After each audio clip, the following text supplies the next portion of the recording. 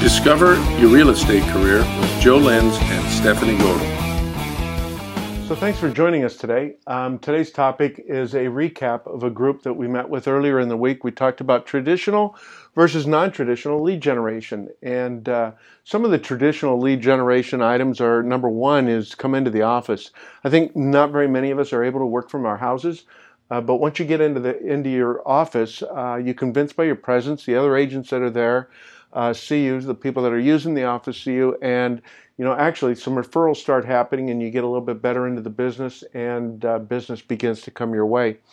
You've got to make your cold calls, make your warm calls, you got to do open houses, you got to door knock, do your fire drops, your sphere of influence, mailings, and these are just kind of some of the traditional things. And it's not a matter of doing everything, because I think once you do everything, you stop doing something. And what you need to do is to really work on one or two items, become really proficient at that, and then you can add to it as well. Some of the other thing is joining clubs and groups. Now, I always say if you're going to join a club or a group, I think that's important. I belong to Rotary, and as a part of Rotary, that's a great group to belong on. We do a lot of community work. But don't join a club or a group where there's a lot of realtors, because you're not going to sell to another realtor. Make sure you do e-marketing, but your sphere of influence or your biggest asset that we talk about is your contact list, and how many people are on your contact list, and using a CRM or a client relation management tool. And as one of the coaches out there says, what's the best CRM to have? And it's really the one you use. And so I use a combination of Outlook and a business builder. And depending on how that works and what the target audience is and what I'm sending out is depending on which one that I use. Some of the other traditional items are, holding a garage sale. And not a garage sale, but in your farm area, a geographical farm. And I think farms are making a comeback. And they are really important for you to build your reputation and your brand as a realtor working the area and being that person who is an expert in that area. The next thing is some data mining and using data to help you, whether or not that's your notice of default list, your divorce list, or your, I think when somebody's getting ready to file, put their property into a trust, certain things are going to begin to happen. They're either going to sell it or they're getting ready to do that or positioning themselves. These are all important items and looking at how we're doing that and using that.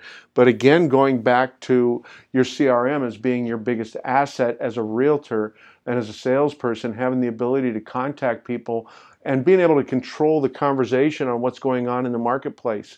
And being that person who tells those stories.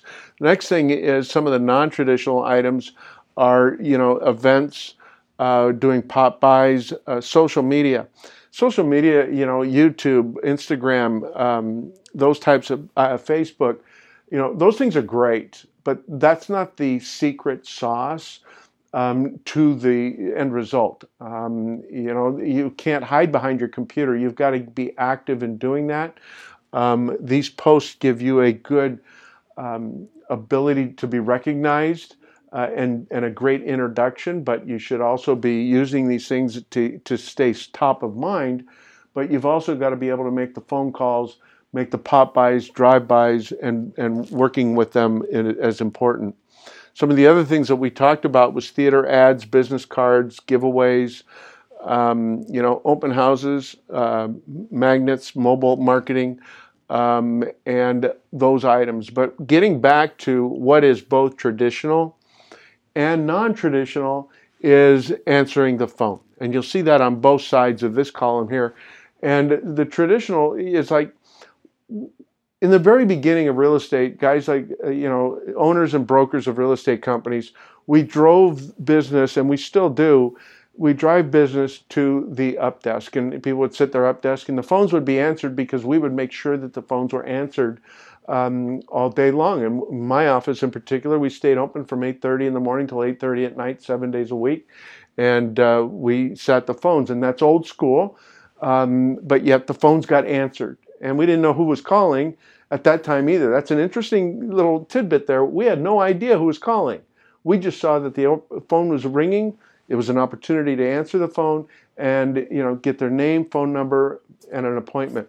So what are we doing here? So the next thing that happened is agents wanted to have the ability to capture their own leads and have phone calls go to them. So they started putting their phone numbers on their signs and all that. Well, what's happened is the phones aren't being answered as quickly as they should be to gain contact because, we're getting some calls from people that are making cold calls to us. So a lot of folks, when they don't recognize the number, they don't answer the phone.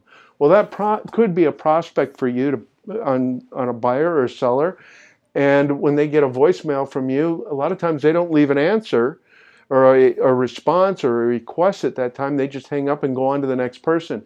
So I think a tremendous amount of business is lost when we don't answer the phone thinking we don't know who the phone number is and we don't want to be bothered at that point. So I really recommend, you answer every single phone call that comes in. If it's a salesperson you never want to talk to again, block their call. It just took 10 seconds of your time. The next thing is answer your phone on every call. When you hang up, establish a contact in your phone with that person. So create a new contact. Who is that guy? That was Fred Flatbush. His phone number is this. And now you've got a contact and why they called. Now you've got something to add to your database, which is, again, your biggest asset, to who you can contact as time goes on and return the call. And you can call them at a later date as well. So I think answering the phone is the number one thing in both sides of the equation, non-traditional, traditional. Answering your cell phone, and if you want to put yourself on specific hours, like 7 in the morning to 7 at night, answer the phone, turn it off, and then that's fine. But just make sure you answer every single call that comes to you. You never know when opportunity is going to strike. So that's a little bit about lead generation. What's traditional? They kind of overflow each other. But again, the big deal is make your contacts, enjoy what you're doing, make your phone calls, set appointments, and don't wait for the buyer, for your prospects to find their property. Go out and find it for them. So with that, again, thanks for listening. Have a great day. Charge on. Thanks for listening. If you enjoyed this podcast, please subscribe and then share it with someone you think will benefit from it.